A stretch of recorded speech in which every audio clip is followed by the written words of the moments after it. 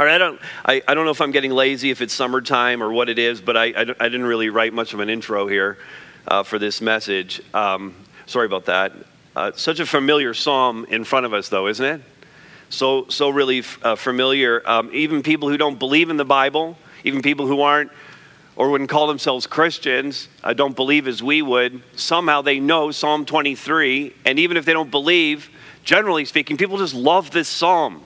They just love it so much. It's so familiar. And so I feel instead of doing an intro, I would just read the psalm, and then I'll pray, and then we'll start looking at it together. How does that sound? How's that for an intro? But you and I, here's the main point, the nail that we're going to drive in this message. You and I can be confident in the face of every dark valley that we are compelled to walk through because of what we read in this psalm, the assurances that we get in what the psalmist wrote. So it's Psalm 23. Let me read it for us. And then again, I'll pray and we'll start working through these verses. The Lord is my shepherd. I shall not want. He makes me lie down in green pastures. He leads me beside still waters. He restores my soul. He leads me in paths of righteousness for his name's sake. And even though I walk through the valley of the shadow of death, I will fear no evil, for you are with me. Your rod and your staff, they comfort me. You prepare a table before me in the presence of my enemies. You anoint my head with oil. My cup overflows. Surely goodness and mercy will follow me all the days of my life, and I shall dwell in the house of the Lord forever. Amen? Is that awesome or what? Just awesome. Let's pray together. Father, thank you for these words. Thank you for inspiring the psalmist to write something so beautiful, something that speaks to our deepest needs. We would ask that you would kindly meet with us again, and that you would, through this psalm, assure us of your promises. Teach us again your truths, and challenge those areas of our lives where we are still rebellious and resisting you. Father, these things we pray in Christ's name. Amen. Amen? All right. Are you out there today? All right. That's good. You know, it's middle of July. Just checking. Make sure you're all on top of your game. Ready for this? I'm confident. I'm confident in the face of every dark valley that I'm compelled to travel because, first, I lack nothing. God provides for me. I lack nothing. The Lord, verse 1, the Lord is my shepherd. Now this is the Lord God. This is Yahweh. This is his personal name. He's coming to the table to provide everything that we need. And this image is God as the shepherd and us as the sheep. And it's a very common one throughout the Bible, both Old and New Testament. And you think about it for a little bit, this is an agrarian or farming type illustration that is being used to help us understand our relationship with God and how he provides for us. We're not a very agrarian culture anymore. It's a very urban/suburban culture that we live in. There might be, I think, 3, maybe 4 farming families in our church. We just don't immediately have the knowledge base to understand all the dynamics of what's the relationship between a shepherd and sheep. That was very effective in the ancient Near East. At the time of the writing of this psalm, they understood this. It was very close to them, but a little harder for us in the context in which we live. But I have to say this, it's not at all, the illustration is not at all beyond our reach. And we don't need any real special knowledge to understand what's going on here between shepherd and sheep, because the psalm itself tells us what a shepherd does in providing, and as a result, what the sheep actually need. And all we really need to know is the Lord is the shepherd and we're the sheep receiving his great provision in our lives. That's all we need to know. The psalm is going to tell us everything we need to know. The image of the shepherd and sheep carries through verse 4, and then verses 5 and 6 speak more. Verse 5 especially speaks more of a host. And so we're going to look at this and understand that God is our leader, God is our provider, God is the feeder, God is the protector, so that you see all of that in him, and he's so good at it, so that, verse 1 continues, I shall not want. I shall not be in want, or as one more contemporary translation says, I have all that I need. I have all that I need. He's so good at providing as the shepherd. And the I shall not want, the verb tense that the psalmist used here is actually a future tense. And so it's really, I am going to have everything I ever need. It's looking to the future. Now, it's easy to be grateful. We sang about gratitude, and Pastor Dwayne prayed us through a prayer of gratitude. And it's easy to be grateful for the things that we have had in the past. Look at all the ways God provided for me in the past, and it's tangible and it's real because we can document it and we experienced it. And we could even thank God for all the things that we have right now. Look at all the stuff I have. Look at all of the ways God is blessing me right now. So it's not a hard thing to thank him for the past stuff. It's not a hard thing to thank him for the current stuff and to see him as being the provider, but sometimes we can doubt that that's going to continue to happen. Depending on our circumstances, it's harder for us to look into the future and to continue to trust him to say, you're always going to provide for me. But that's exactly what the psalmist is saying. I will have everything I need always. Now that's a confident assurance, a confident assertion that no matter what I face in the days to come, God's going to be there for me. And he's going to give me everything I need. And I can declare with absolute confidence, I lack nothing. I will always have everything I need. And that's not because I'm clever. It's not because I'm hardworking. It's not because I was born into it. It's not because I'm lucky. It's not because fate has shone down on me. It's not because everything just happened to come together for me. These are all phrases we use. It's because the Lord is my shepherd, and he provides for me in every way. What is his provision? Verses 2 and 3 help us with that. Two provisions, one outcome. Verse 2, he makes me lie down in green pastures. He leads me beside still waters. And so green pastures and still waters are the provision that God is making for me. And the result or the outcome is that these two things restore my soul. He restores my soul. So sheep have this need not only to be fed, but also to be rested, to be cleansed, and on an ongoing basis even to be healed from wounds that they might suffer, from things that happen to them.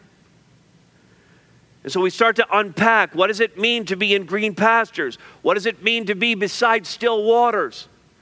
You can imagine that over the time that I've been a believer and a pastor, I've studied this a lot, and I've heard a few messages on this. I've read a few books. I've seen a few videos. I've tracked down some things about Psalm 23 to understand all of this better, because I'm not a shepherd and I don't live in an agrarian society, so I want to understand this better. What exactly is the psalmist talking about? I might even understand that the farming practices today are different than they were then, or the farming practices in Canada, the way we take care of sheep here would be different than the way it happens in the ancient Near East. I might understand all of that.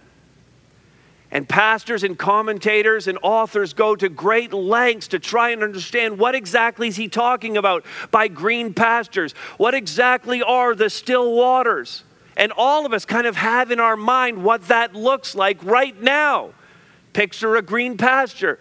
Picture still waters. And you have a mental image of what that is. The psalmist certainly had something in mind, something very specific in mind. And some Bible teachers will go to great lengths to try to convince you what the psalmist was thinking with both of those things.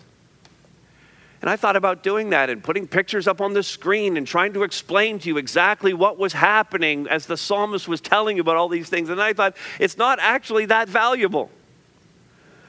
Because could you not agree with me that whatever the psalmist had in mind with regard to a green pasture and whatever we have in mind with regard to a green pasture, this is true. See if you don't agree with me or not. When we're talking about all of this, a green pasture at the end of the day is a place of tranquility and rest and safety. Whatever the picture is. It's tranquility, it's rest, and it's safety. Whatever still waters are, they are refreshing, they are accessible, and they are peaceful. Whatever picture you have in your mind. So I feel like we don't need to dig into that much more than that, despite any differences between when the psalmist was writing and what we're thinking here. The point is the same. Rest and nourishment and refreshment are found wherever the shepherd leads you, and you should want to be there. You should want to be in the green pastures, and you should want to be at the still waters that God provides, because that's the place where He restores your soul. That's the place of renewal. In fact, this idea of restoration is returning something to its original state. It's rebuilding, it's repairing, it's reviving something that's fading or dying.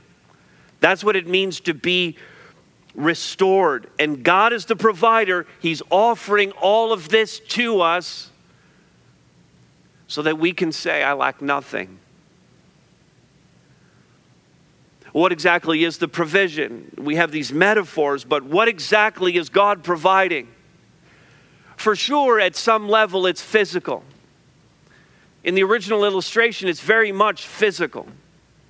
And so, yes, it's a good thing. And if we're to stay in a place of restoration, if we're going to be healthy people, there's an aspect to this that's physical. It's important to eat right. It's important to sleep well, to find rest. I know that as I was working through the study of this, I was thinking to a particularly dark time in my own life that I went through, when God had to assure me of some things, when I needed the restoration of my own soul. And as people around me would speak into my life, I remember one of the questions that was very common during that time was, are you eating well and are you sleeping at night? That's an important question, that we would have that. But wouldn't you not agree with me that the psalm goes much deeper than making sure we're physically okay? In fact, this is about the restoration. Look at the verse. It's about the restoration of the soul. This whole series is about, Psalm 130 verse 1 says, out of the depths I cry to you. This is about our souls being restored in the Lord. That's where I need restoration the most. Not to the neglect of the physical, but certainly not neglecting the most important part, that I would be right with God, that I would have the gifts that He wants for me, that I would be restored in my soul. So this feeding primarily is spiritual. And God, as we're going to see, is going to set the table for that. But every one of us faces a decision whether or not we're going to step up to the table and eat. Whether we're going to lie down in the green pastures. Whether we're going to drink from the still waters. And how does God provide for us? Well, first of all, He provides us with His Son, Jesus Christ, who sacrificed His life on the cross that we could be reconciled to our God. A necessary starting point in this is that you have to come to Him in relationship, confessing your sins, and have Jesus Christ as Lord and Savior of your life. That's the first decision you need to make. There's no restoration of the soul without it. But second of all, and in such a primary way, and the way we actually learn about Jesus Christ is by feeding on the Word of God. This is such a full meal right here. that we would take the Word of God and devour it and find restoration for our souls. I thought about Jesus in Matthew 4:4, and he's being tempted by the evil one. And in the temptation, Jesus responds to him by saying, he quotes from the Old Testament, Jesus says to him, "Man shall not live by bread alone, but by every word that proceeds from the mouth of God." In other words, it can't just be physical feeding. I have to be feasting on the Word of God, every word that comes from the mouth of God. And I wonder where our priorities are on this. If I were to do a very scientific study of your Facebook and Instagram posts, I would say that you're far more interested in the food you eat. Uncomfortable laughter ripples through the crowd because they know Todd's going to go somewhere uncomfortable right now. I just wish we would stop posting pictures of our meals and just eat them. Just eat them. It's just food, people. It's just food. Stop posting pictures of food if you get nothing else here this morning.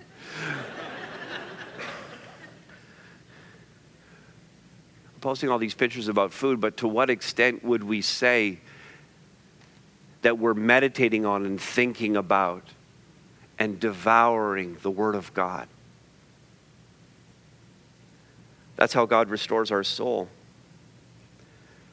He's making it available, but you have to avail yourself of it and feed yourself. It's good that you're here today, and Jesus Christ is the shepherd. God is the shepherd, but He appoints under shepherds, your pastors and your elders. Small group leaders who facilitate discussions, our coaches. These are under shepherds who also feed you.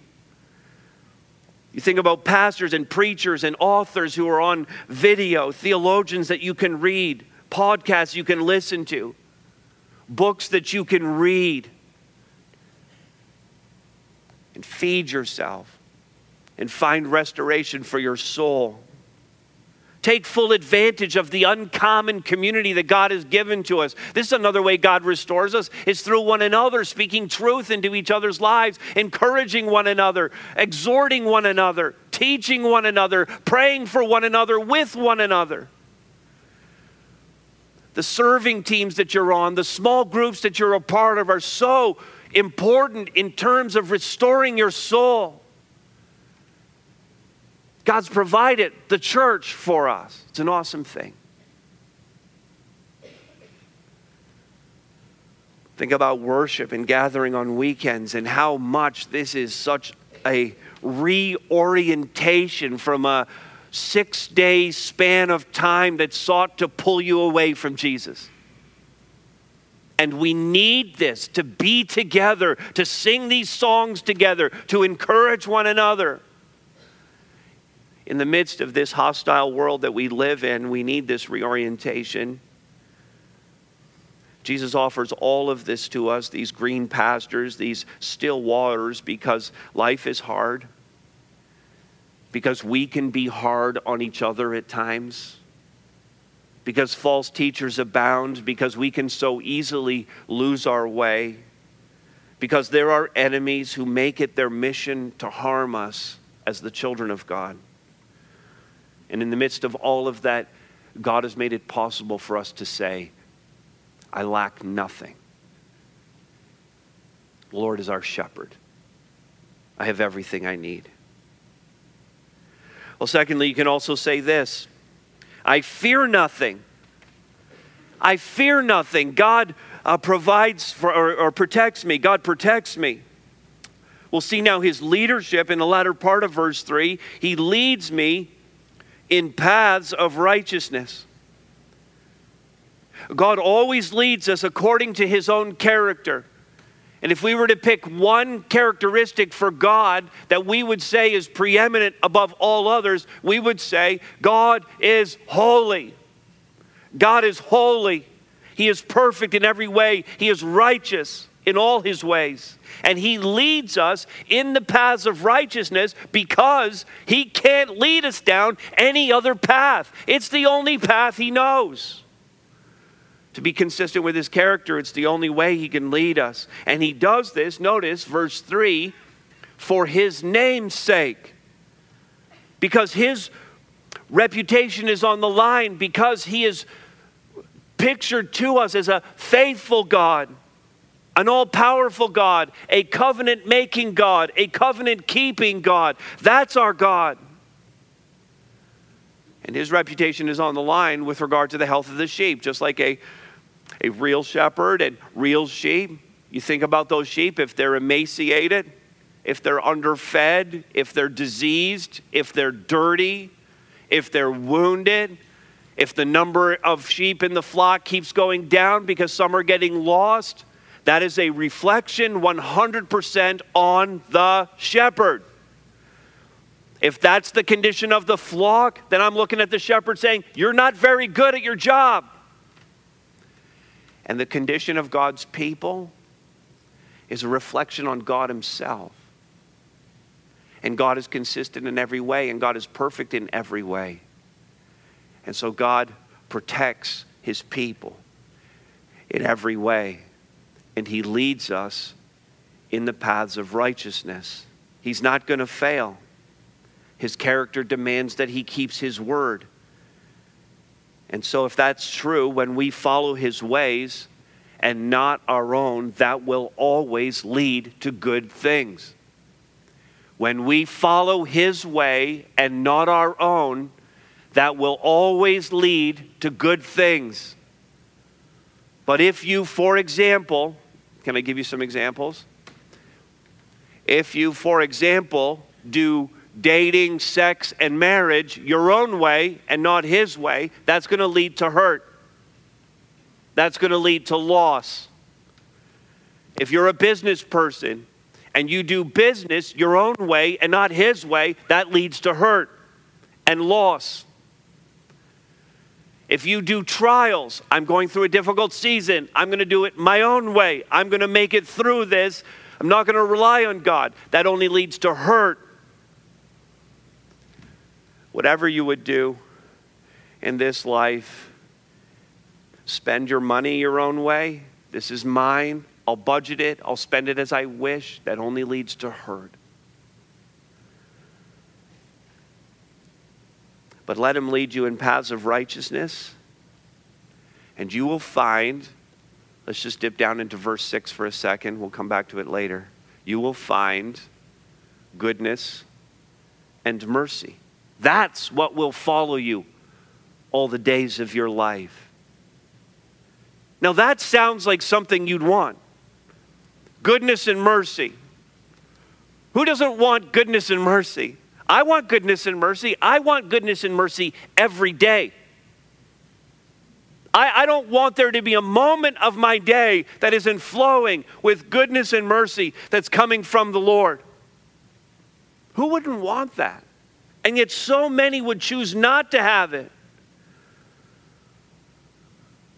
You can be the sheep that follows him in the paths of righteousness and gets the goodness and mercy of God, or you can be the sheep that eats the wrong plant, that falls off the cliff, that gets devoured by wolves or gets taken by thieves.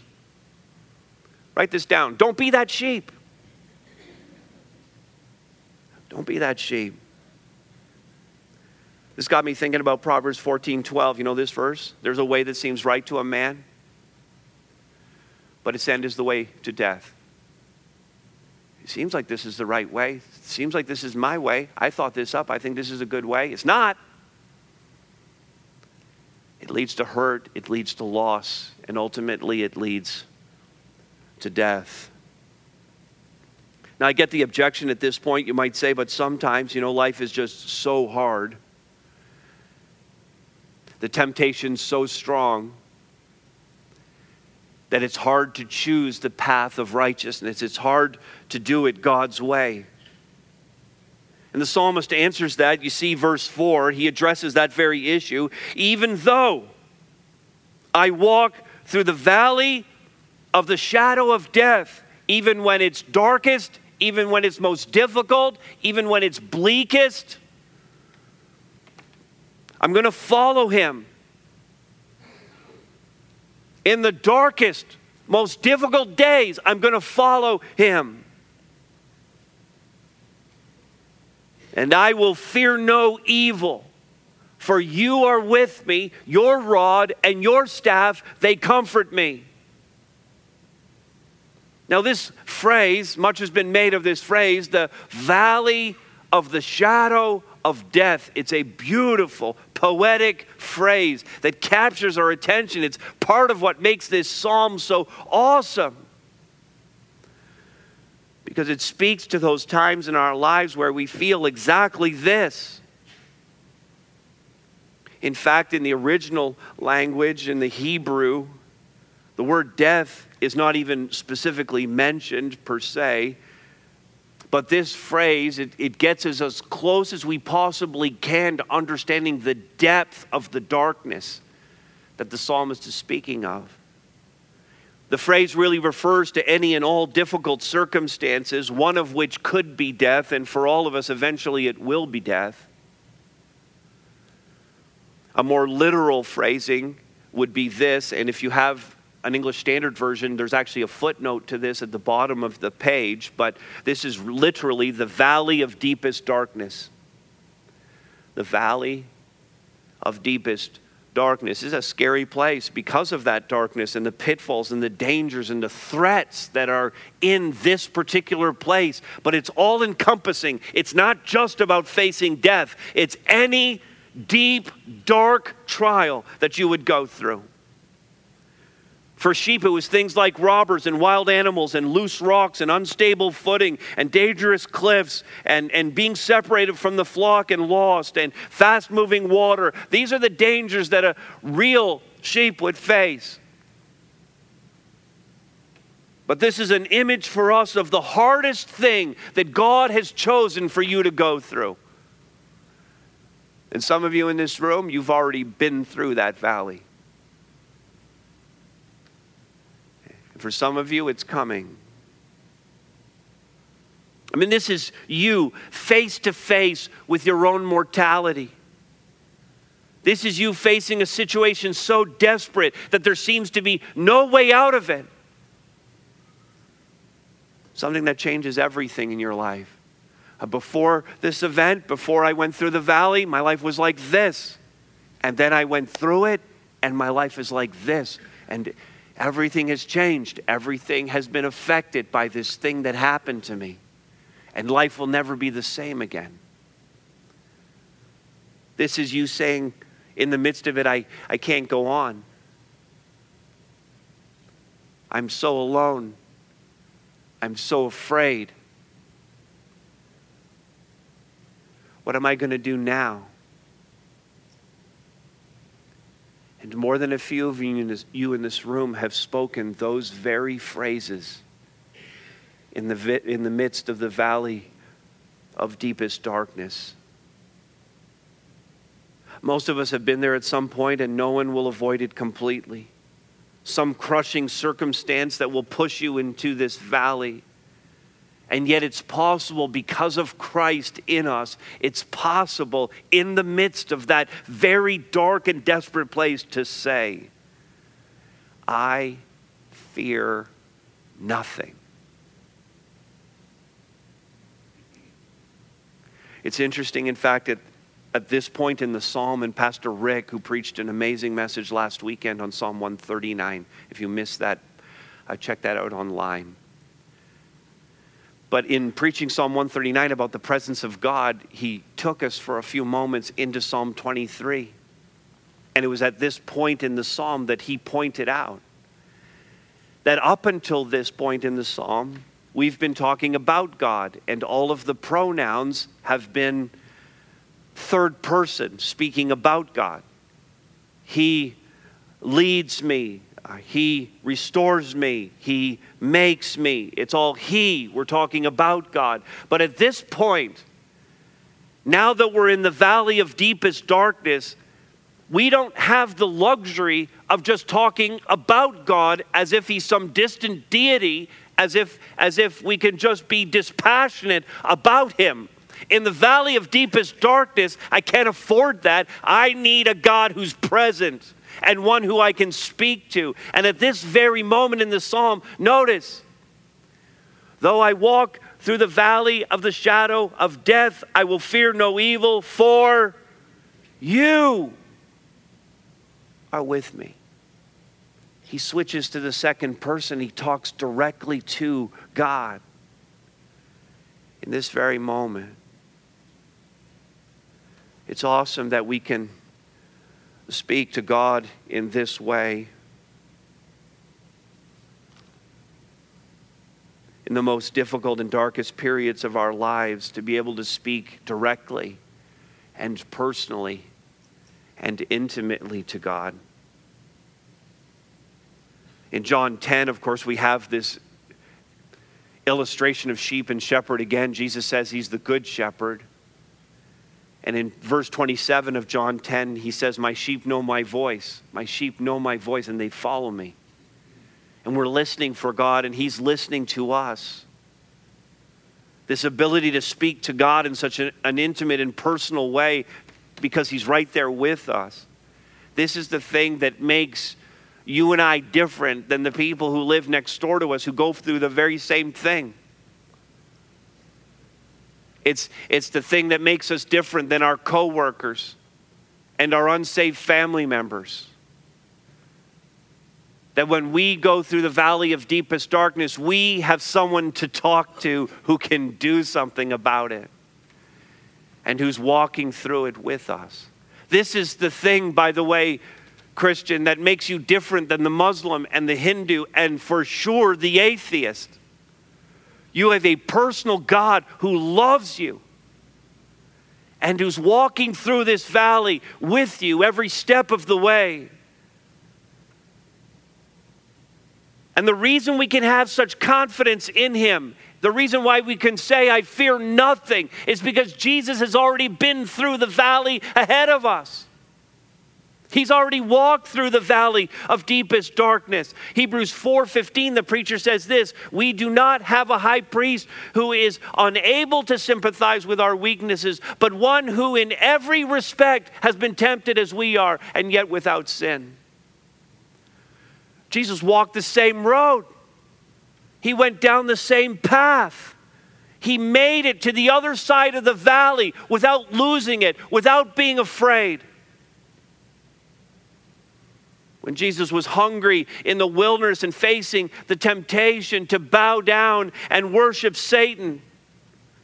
When Jesus prayed in the garden, Father, if it's possible, take this cup from me. When Jesus cried out from the cross, my God, why have you forsaken me? He was walking through the valley of deepest darkness.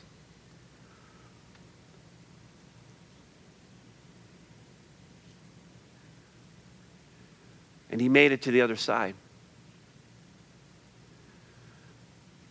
And so he knows the way. He knows how to get through it. And that's why we shouldn't fear, because we can trust him. He already knows the path out of it. He sympathizes with our weaknesses. He knows what we need as we go through it. He's going to provide that. He's going to protect us from every pitfall along the way so that we can say with confidence, we fear nothing. We have his rod. We have his staff comforting us. We can pray, the fact that you are with me, God, and you are prepared to protect me and feed me and lead me and comfort me in the midst of all of this. God, that's enough for me. That's enough. I'm confident in the face of every dark valley that I'm compelled to travel because I lack nothing, I fear nothing, and finally, look at this, I despair over nothing. God promises me. There's a lot of different examples I could give of the despair that's gripping our world today. I grabbed just this one, a U.S. study that was reported in Time magazine, November 2016. They said a significant increase in the percentage of young people aged 12 to 20 who have reported having a major depressive episode. Symptoms of this include low self-esteem, loss of interest in normally enjoyable activities, the problems with sleep, energy, and concentration. It's basically robbing teenagers of their teen years. The article goes on to say that this is not a surprise to school counselors and clinicians who have seen a rise in depression, anxiety, and related incidents of self-harm firsthand. The study goes on to say, and this is hard, perhaps the most common risk for depression is being female. According to the Department of Health and Human Services, rates of depression among girls aged 12 to 17 in 2015 were more than double that of boys. All of that would be substantiated by our partners at The Cove and Counselor Selena Frechette, who deals with teens on a regular basis. We know this to be true. Those of you who are educators, and maybe some of you who are parents who have dealt with this in your own home, you know the despair that's gripping teenagers. That's just one example. I think the despair is all over our society, all over our culture. The kind of despair that we're talking about here is really, there are trends, but it really is no respecter of persons, no respecter of gender or of age or of life circumstance. You can be rich or poor and be so gripped by despair and hopelessness. So much despair, depression, despair, and defeat are your enemies. And God has made some promises to you that mean that you should despair over nothing. Not that you're not still going to go through the valley, not that it's not going to still be a challenge or a struggle, but that God will be with you in it. And you should not despair because He is with you. I said that verse 5, the metaphor changes from that of a shepherd to that of a host. And notice verse 5, you prepare a table before me in the presence of my enemies. So I get this meal that's set out in front of me. I'm going to eat it, not take a picture of it. This meal is set before me, and the enemies are around me, and they don't get to sit at the table. God set out the meal for me. They can stand by and watch. In fact, I love the way Charles Spurgeon said this. There's a fight going on and there are enemies all around. You do not generally have tables set in the hour of battle, but God keeps His people so calm amid the bewildering cry, so confident of victory, that even in the presence of their enemies, a table is spread with all the state of a royal banquet. There's a cloth on the table. There are ornaments on it. And there are all the accompaniments of a feast. The enemies may look on if they like. They may grin. They may wish they could devour. But they cannot sit down at the table. And they cannot prevent me from sitting down at it. Let them blow their trumpets. Let them fire their guns. Thou preparest a table before me in the presence of mine enemies. It is the very pinnacle of security and repose. Sit down and eat. And whatever would keep you from eating, please understand it's not of God. If you have something in your life that is not of God, it is an enemy. And it's keeping you from the good things that God wants to give you. If it hurts you, if it hinders God's work, dump it, move on. Sit at the table and feast on what God has for you. Enjoy the meal.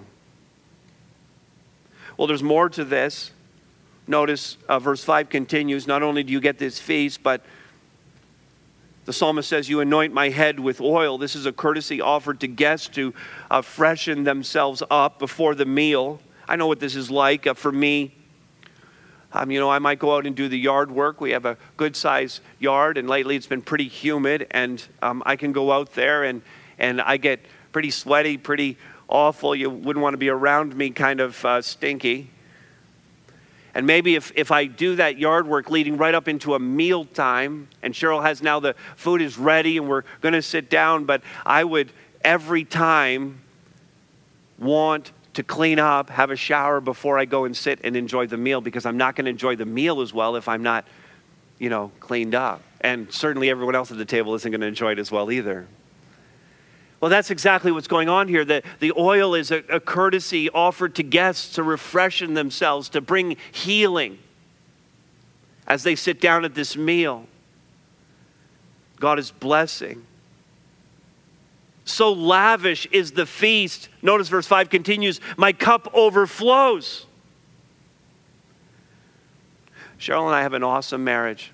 I want to say that right up front. And I also need to say that this illustration is Cheryl approved.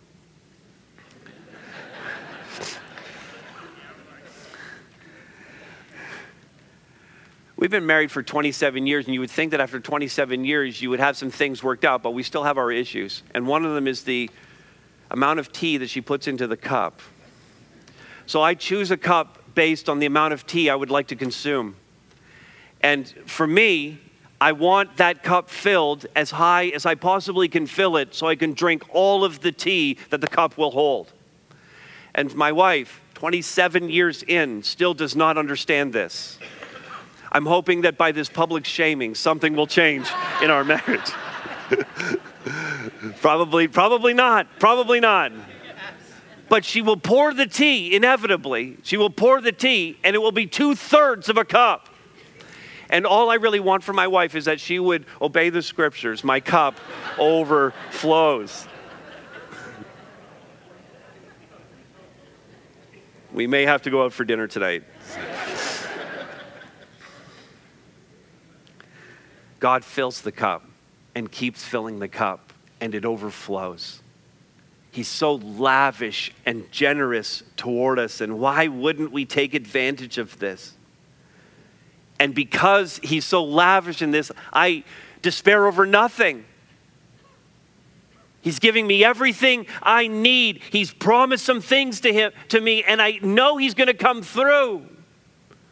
And so I'm filled with hope. Well, verse 6 forms the conclusion to the entire psalm. Surely goodness and mercy will follow me all the days of my life. If all of this is true, for sure, I'm getting good things. No matter where I'm walking, no matter what I'm going through. And I'll dwell in the house of the Lord forever.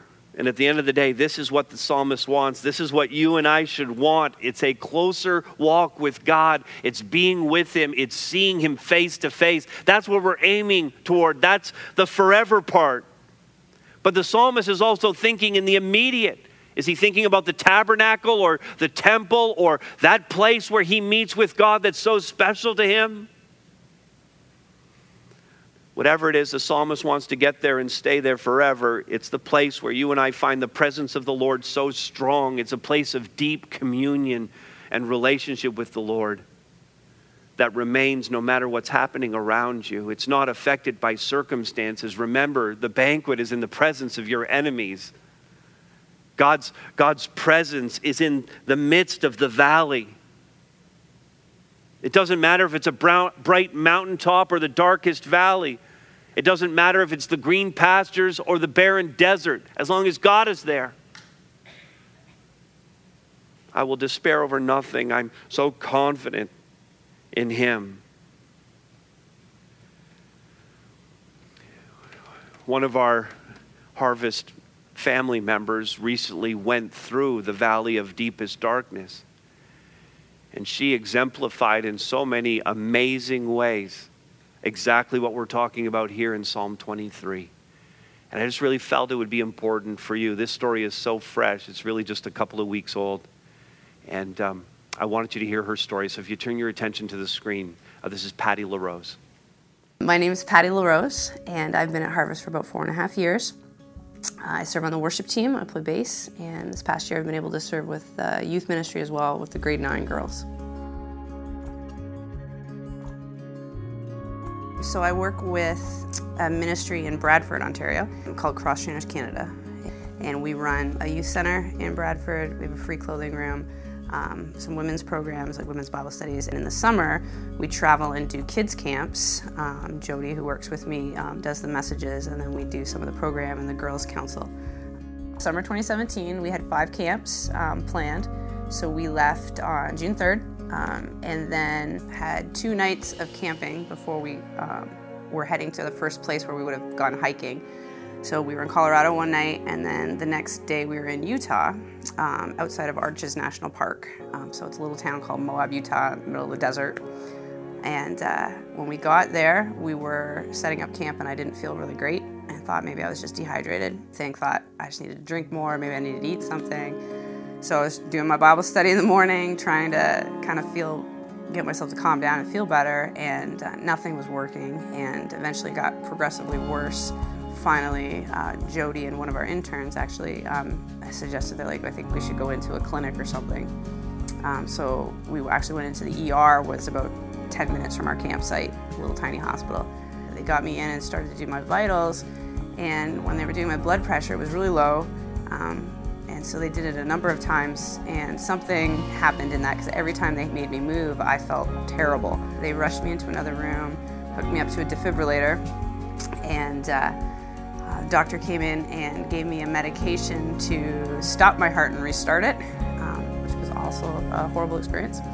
And that was supposed to slow my heart down, and it did slow it down a little bit, but it immediately jumped back into this crazy rhythm. So my heart was beating between 70 beats a minute and 230 beats. In about a second or two, it would change.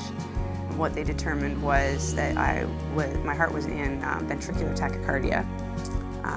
And because it wasn't responding to the medication, it meant it was in the lower part of my heart, which meant it can cause sudden death if one of the heartbeats happens to land where you're supposed to have a normal beat. Can just stop your heart. And the doctor determined that I needed to be air vac'd to Salt Lake City, where they had a cardiologist and a cardiac unit, and I needed surgery immediately. So I got my first helicopter ride, and I just remember praying, and I said to the Lord, I'm like, so either I'm coming home to see you, I'm like, or you're gonna fix this and you have more for me to do. I'm like, and it's your pick, and I'm okay with whatever you decide. So Thursday afternoon I went in for the surgery. Same thing, the doctor who is the surgeon for this was the #1 in the States. He came in and was just like, it's gonna be no problem, 100%, whatever, and went into the surgery. An hour and a half later came out and they said it was perfect, 100%. I should never have another problem the rest of my life. I can go to camp next week. It was remarkable in terms of the peace. Was never stressed about what was gonna happen. And it was just a total confidence in him, as he literally directed every single step for this whole journey. And it was never, oh no, what are we gonna do? It was, okay, I guess this is what we have to do now. And, and just trusting the Lord in that. And to the point that after the fact, so by the end of the whole thing, I could look back at it and see now how the Lord took something that seemed so terrible at the time and made it into something so incredible. He took care of it by taking me to the desert, to one place where he knew I was going to get the exact care that I needed with the exact doctor that I needed, to have it taken care of in a time frame where I could just continue with what he had planned for me and the camps that he had me to serve at for this summer. That it went from this dark, so to speak, picture to this perfect picture, which was what made me think of Psalm 23, the idea of walking through the valley of the shadow. But he takes you into green pastures and sets your table for you. That's just what I felt like. He took me through something I didn't even know I needed, that was a bad situation, and made it so incredibly good for the future. That was the part that was just, we just walked with the Lord in every step of the way, and it was just cool to watch him work it out. So.